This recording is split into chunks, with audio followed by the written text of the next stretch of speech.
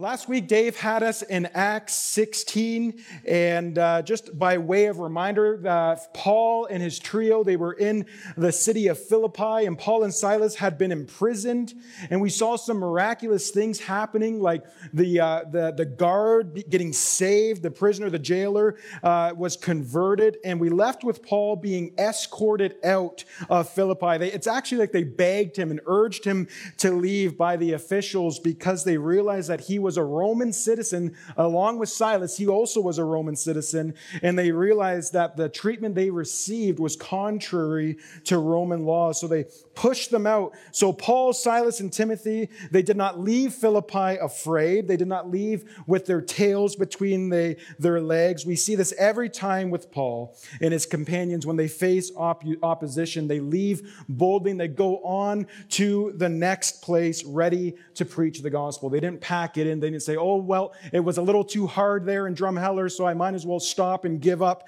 But they keep moving on. They keep going. And we can learn a lot from this because we as Christians, we quit so easily when we face pushback, especially us Canadian Christians. We receive a little bit of pushback and we become discouraged when people attack our belief systems, but not so with this group. They knew that their mission was commissioned by God, somebody greater than any force, any government on this face of the planet. They knew that the Holy Spirit empowered their mission, and they stood upon the teaching of Scripture. So they were boldly going forward, not scared, not leaving.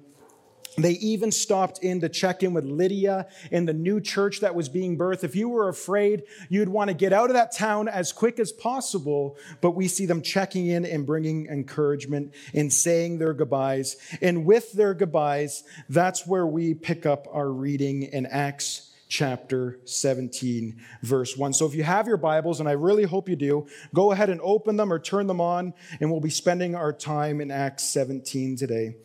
Acts 17:1 says, "Now when they had passed through Amphipolis and Apollonia, they came to Thessalonica, where there was a synagogue of the Jews." So this journey from Philippi to Thessalonica would probably be about a 3-day journey for this group if conditions were well.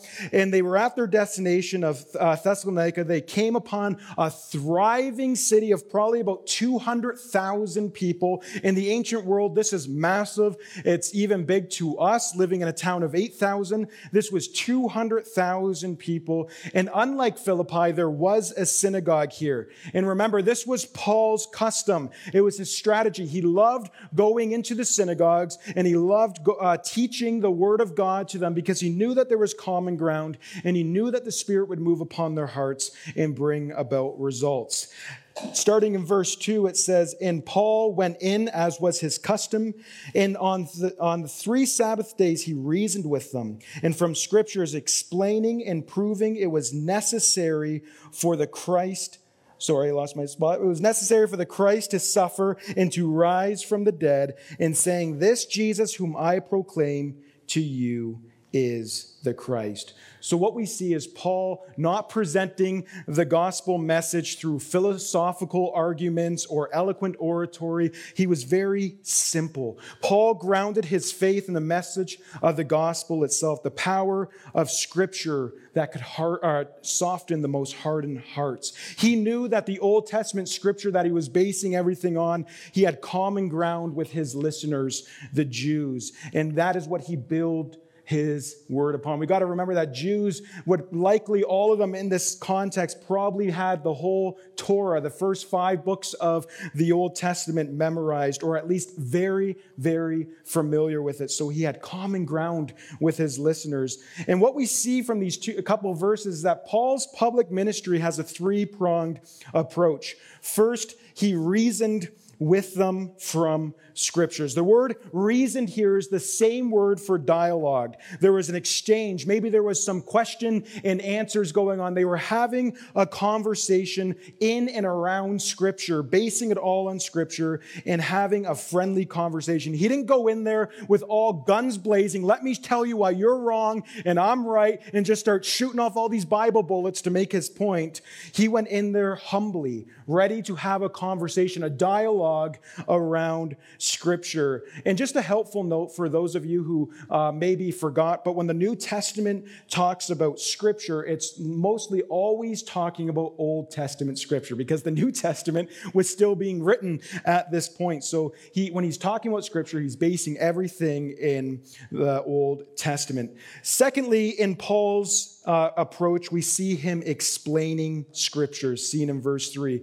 And this word explaining literally means opening up. This is a very strong word. Luke, and remember, Luke is the author of Acts, but Luke in his gospel used this same word to describe the opening of the womb in Luke 2:23. So the opening to life, the conception of life. This is a powerful word that he's using. He uses this word again in Luke 24, talking about when Jesus was walking on the road to Emmaus with the two men. And it said, our hearts burned within us as he opened our minds to Scripture. Paul opened the Scripture with clarity and simplicity, which is a priceless virtue that's not always appreciated by people. For example, I read about a freshman who was first year of school, and he heard a sermon by the great George W. Truett, who was an amazing preacher. And he said, so that was George Truett, huh? He didn't even use one word I didn't understand. He can't be that smart. As if using words that far past our intellect is a sign of a good sermon. And anyone who has preached a message in this room knows that's probably where we wrestle the most. How can I take this and make this understandable? And we're wrestling because I could fill a sermon with words that you have never heard, but how would that benefit you? So that's what we see with Paul. He's being simple. And as I pondered on the simplicity of Paul's message, it made me think of a question I once read online. It said, how would you write on your resume that I changed a light bulb? There's some feedback coming. I think the gain might be high. And it said, how would you write you changed a light bulb on a resume? The answer was, I single-handedly managed the successful upgrade and deployment of new environmental illumination system with zero cost overruns and zero safety incidents.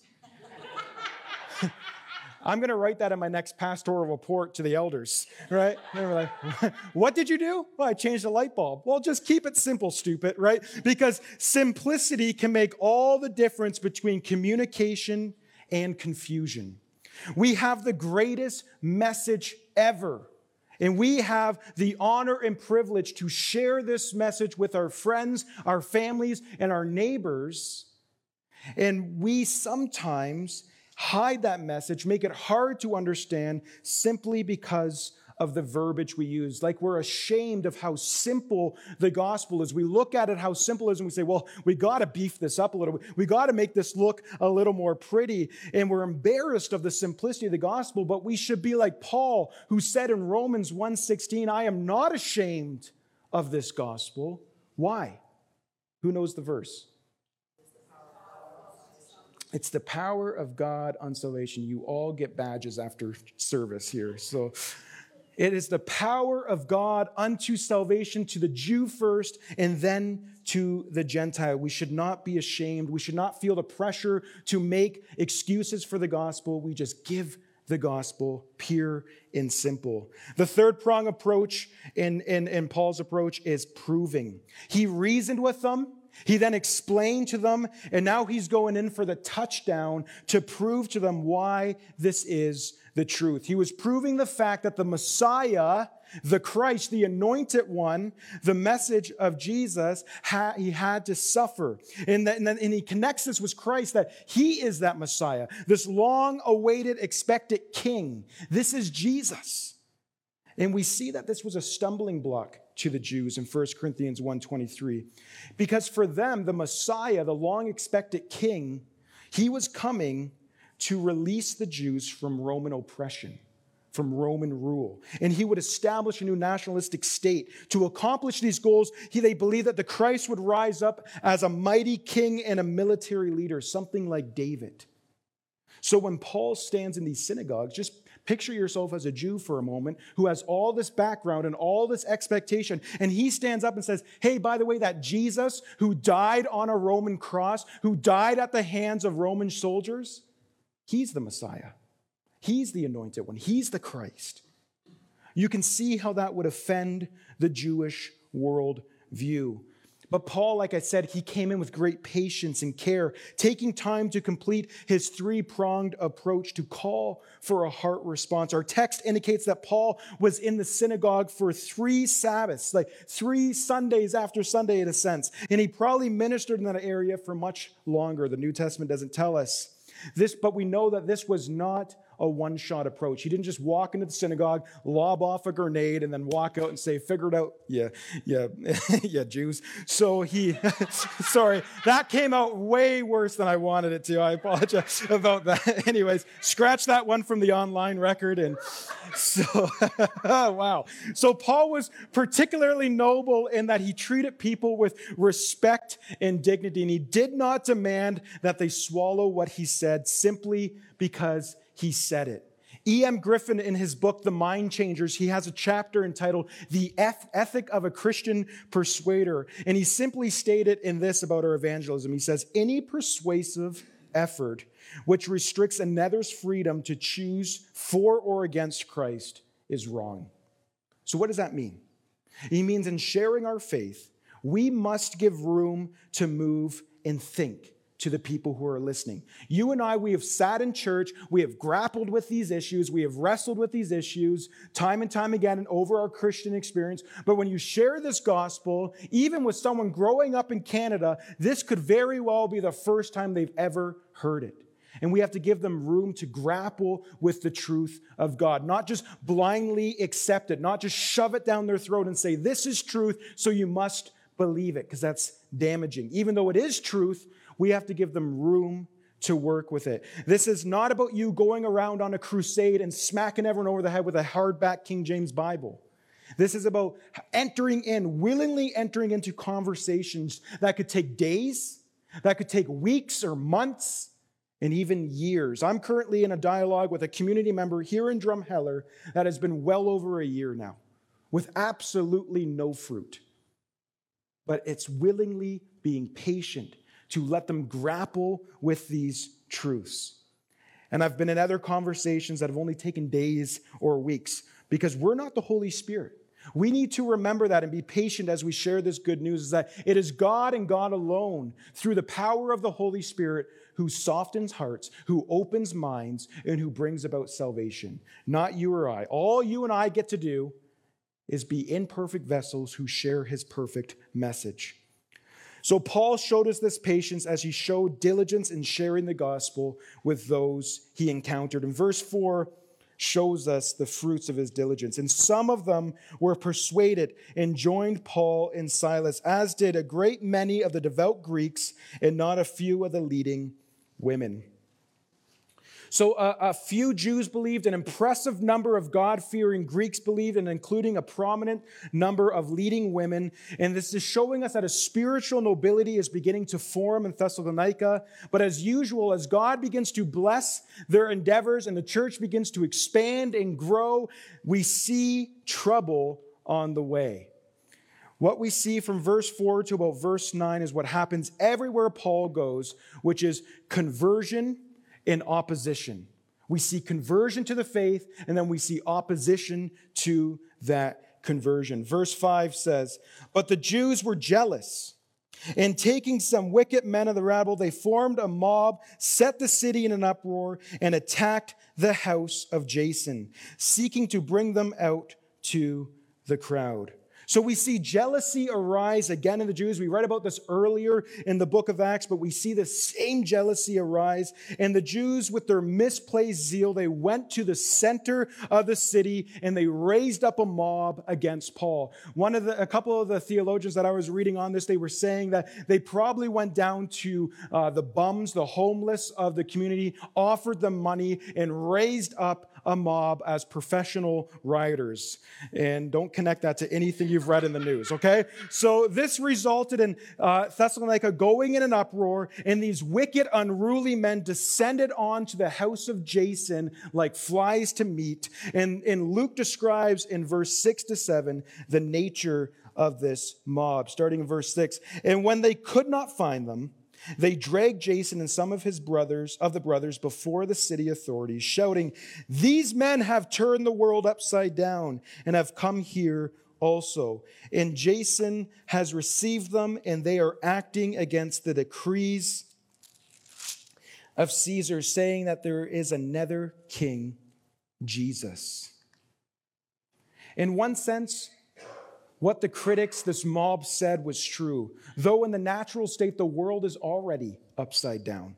The world has turned up the wrong side up at the fall and has been going in reverse ever since. So when the men and women in Thessalonica encountered the gospel and their lives were changed 180, the people around them began to see them as upside down, as different. As believers, we live right side up in a topsy-turvy world. We, as believers here in Drumheller, we live right side up in this topsy-turvy town. And because we live this way, we are seen as fools in the eyes of the world. We are seen as the ones who are living upside down. So the mob hit the nail on the head.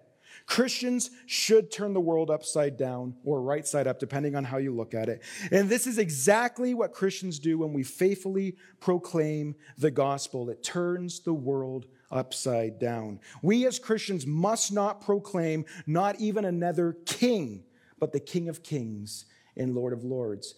I try to stay as far away from political conversations as I can, but at the end of the day, there's a fundamental truth about the gospel, that it is a political message, because we proclaim Christ as our king. He is king of us, and we are living in this world as aliens, and he is our ruler. We are subject to the ruling authorities, yes, don't hear me wrong, but we claim kingship of Christ.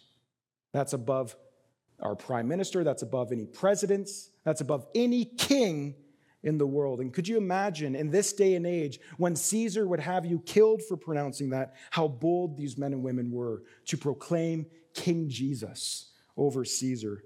But conversely, we see so many churches today that have relinquished the gospel and doctrinal fidelity, and instead they serve the cultural whims and they alter the core tenets of the faith in order to modernize it in keeping with the times. And a plethora of churches today have signed up for the cultural and moral revolutions that have been sweeping the North America for the past 60 years, and by doing so, they are committing high treason against the King of the cosmos. Because when a church denies the sole kingship of Christ, it is no longer a church. It is just a country club that is trying to entertain and build their numbers by giving the things that the people want. They're itching, they're scratching ears. So when Christians try to blend into the flow of culture rather than turn the culture upside down with the gospel, they are no longer practicing faithfulness. I heard one prominent preacher once say that I see more of the world impacting the church than the church impacting the world. Let that just sink in for a moment. What are we here at Fellowship Baptist Church being impacted by? By King Jesus or by the cultural whims of this world? Faithful Christians disrupt because they carry a message which pierces the very heart of men. And it offends the corrupt minds. Excuse me as I take a drink. When Christians faithfully proclaim the gospel, they seek to dismantle Satan's work and hold on this world. Make no mistake, gospel preaching, proclamation, sharing, and conversation will turn the world upside down, and this is a glorious truth. And it goes without saying, and I shouldn't even have to say it, but I will, because of the world we live in, this does not give you permission to go around and be a jerk and go around and be on a crusade by turning the world upside down by just throwing in grenades everywhere you go and hurting people. I always say this, but what was the last miracle that Jesus healed? And was the ear of Peter, of the soldier of Peter lobbed off. And a lot of times we take our sword and we lob off limbs all over the place and saying we're doing it for Christ. But that's not what we're called to do. We're called to turn the world upside down by living like Christ, by loving others, by serving others, by calling sin, sin, and by proclaiming this simple message. Amen? Verse 8-9 says, "And the people and the city authorities were disturbed when they heard these things, and when they had taken money as security from Jason and the rest, they let them go. So Thessalonica, as we said, boasted about 200,000 residents. This was no small city. The chaos could have easily rapidly escalated out of control, engulfed the entire city in violence, which would have caused enormous problems for these civic leaders. And failure to subdue this mob would have led to a judgment of incompetence and inability to govern by the authorities that be in Rome, the ones who they had to report to. This is similar to Pontius Pilate's situation when he's seen no fault in Jesus, but he knew if he didn't do what the crowd asked, there would have been an uproar. The city would have went into a full-out riot, and he would have been deemed incompetent. So these local leaders, therefore, needed to end this revolt, lest they be deemed incompetent.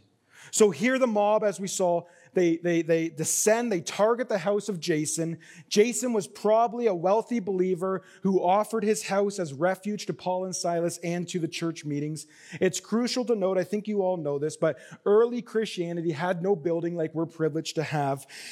They met in believers' homes to meet in, and because the believers met in these larger houses of wealthier believers, and they could practice their hospitality that way, people in the town would know where the church was meeting. So they knew that was at Jason's house. They head to Jason's house and they pull him out before the people. And from verse 1 to 9, we notice a threefold pattern. First, Paul preaches. Second, the gospel advances. And third, the message elicits a response. While some turn from their sins and believe in Christ, others oppose it. Wherever the gospel spreads, it will provoke a response. A person cannot answer the gospel with neutrality when presented with the message of Christ. Either non-believers will repent and turn to Christ, or they'll turn away. And oftentimes the rejection can turn hostile, which happens in Acts 17. When the gospel collides with unbelief, it will spark flames of discord and controversy. I remember this time when I was sharing the gospel in the streets of Chatham. We would tend to do street ministry after hours when the bars were full. There was tons of bars downtown Chatham, and we would stand outside and catch them when they were having smokes. And we were standing outside of this one bar called the Elephant's Nest, and they actually formed a circle around us, and they gave us the opportunity to open air preach the gospel to them in this circle. And then out of nowhere, these two great big men, they boot the door open, and they're huge, and I'm tiny. And they screamed at the top of their lungs, "Where are the Christians?" And the crowd looked at them and then looked at me and my friend. And we are. And this gentleman grabbed me by my shirt, picked me up, and slammed me into the wall. And he put his nose on my nose, and he screamed in my face, "How dare you preach this? How dare you talk about Jesus? He's a false God," and he's going on and on. He was half drunk. I couldn't understand him. All I knew is I'm probably dying tonight. And he threw me off the wall. And I had a little bit more wisdom in my life at this point, and I said, "You guys have a good night. We're going to move on." And as we were walking, he grabbed a beer bottle and whipped it, and it shattered on the back of my ankle. And what we see there is that the gospel, when it collides with unbelief and maybe a little bit of alcohol, it will spark flames of discord and controversy. But then we come to verse 10 in our text today, which brings about a natural transition for us. And what we see happening here is that Paul again is being forced to flee by night. And it's no wonder that we come to verses in Thessalonians 2:17 with language like this. "But since we were torn away from you, brothers, for a short time, in person, not in heart, we endeavor more eagerly and with great desire to see you face to face." Paul loved these people he was working with. He loved the Thessalonians. He didn't want to leave, and he was likely saddened to leave so abruptly, but he was forced yet again. But let's pick up our reading in verse 10 of Acts 17. "The brothers immediately sent Paul and Silas away by night to Berea. And when they arrived, they went into the Jewish synagogue. And now these Jews were more noble than those in Thessalonica, and they received the word with all eagerness, examining the scriptures daily to see if these things were so." So Paul and Silas are in Berea, and first off, we see Paul again returning to synagogue. He'd use these places as natural places to have gospel conversations. And in the same way, you and I would be surprised by the number of places where natural gospel conversations can take place. You can steward simple conversations towards spiritual matters. You know, when you're getting your haircut, they can't go anywhere anyways. They're stuck, right? You got at least 20 minutes if you're a guide to share the gospel with them. They might give you a horrible cut. You know, I say refrain if they're shaving you, though. Just wait. You know, with your coworkers or when you see your neighbors out in the yard, why not go help them pick weeds, start a conversation, grow in relationship with them. Let them get to know you as they see you live out your faith. God has orchestrated multiple opportunities for you to share the gospel. We just choose to be blind to them. Secondly, we see a contrast with the Berean Jews. Luke tells us that they were more noble than the Jews in Thessalonica. And they're not more noble because they didn't beat them, they didn't run them out of town. They're not more noble because they're more modern or knew more scripture. Rather, because they received the spoken word with eagerness in examining the scriptures to make sure everything lined up. They were concerned that Paul might be trying to pull a fast one on them. So they wanted to make sure everything was in line. So their eagerness carries the idea of rushing forward, kind of like when you go to a concert and they open the doors and people rush the stage. I know it's a little different in here. We rush to the back seats and get forced to go forward. But they rushed forward with eagerness, and Luke calls them noble because of that. And their eagerness is a rushing forward to hear God's word. Eagerness makes all the difference in our flavor, quality, and nobility of our Christian lives. We should be eager to read and hear God's word. The Bible says a lot about itself, but one verse I really like is Romans 10:17 that says, "So faith comes from hearing, and hearing through the word of Christ." We should be eager to hear the word of Christ. George Mueller, it's said that he read the Bible over 200 times from cover to cover. And that certainly is a primary reason why he was such a godly, faith-filled man. If you don't know who George Mueller is, do yourself a favor and read his biography. He is an excellent man, but all of us should be constantly reading our word, digging in, comparing scriptures, rushing to it with eagerness, hearing the spoken word of the Lord. He gives us that desire, and we should be eager to run with it. But the Bereans were not just considered noble because of their eagerness. It's what they also did after they heard the message. They were considered noble because they examined the scriptures daily to see if these things were so. They eagerly but cautiously listened, and then they compared everything they heard to the touchstone of Scripture. Everything they heard. Acceptance of teaching without discernment is not a Christian virtue. Luke congratulated Bereans because they avoided the pre-digested food rather than taking the easy way. They chose to hunt it out for themselves, to dig in and to eat it for themselves rather than just being spoon-fed like a baby. They didn't blindly accept everything. If we listen uncritically to only one preacher and we only read only one author, even if he's as great as C.S. Lewis, we're in danger if we're not filtering everything through Scripture. Even myself, I get tons of things wrong. We should be filtering everything through the Scripture. Don't blindly accept what people say. Don't let people tell you what to believe. Anchor yourself first and foremost in God's Word. Wrestle with it. Know what you believe because you have worked it out in Scripture. Not because I told you to believe it, not because you're a Baptist or anything like that, but because you have worked it out in Scripture. I'm not saying don't use guides. I use guides when I prep my sermons. Guides are helpful. They keep us in line. They keep us from faltering into heresy, right? If you're coming up with something new after 2,000 plus years of church history and theologians that everyone else has quote unquote missed, then I'm just going to start calling you Joseph Smith, okay? But in all seriousness, though the Bereans were cautious, they were open and remained open. They weren't just people who like to debate. We all know that Bible nerd who just has to disagree with everything because they didn't parse the Greek word just properly or whatever, anything like that. And they just arguing for the sake to argue. That wasn't the Bereans. They were cautious. They wanted to make sure everything was in Scripture, and then they were open to learning. And that's how we should be too. Some of the Jews in Thessalonica did not listen, but the Bereans did. And it's often said of the exchange of ideas in the modern day as the dialogue of the deaf. We all just want to share our opinions, share our views, and we don't listen to anyone else. And then we just share our opinions and share more views. It's the dialogue of the deaf. Everyone is just giving their opinions. But the Christian life can be most stimulating if we allow ourselves to be open to learning and growing, continually immersing ourselves in Scripture.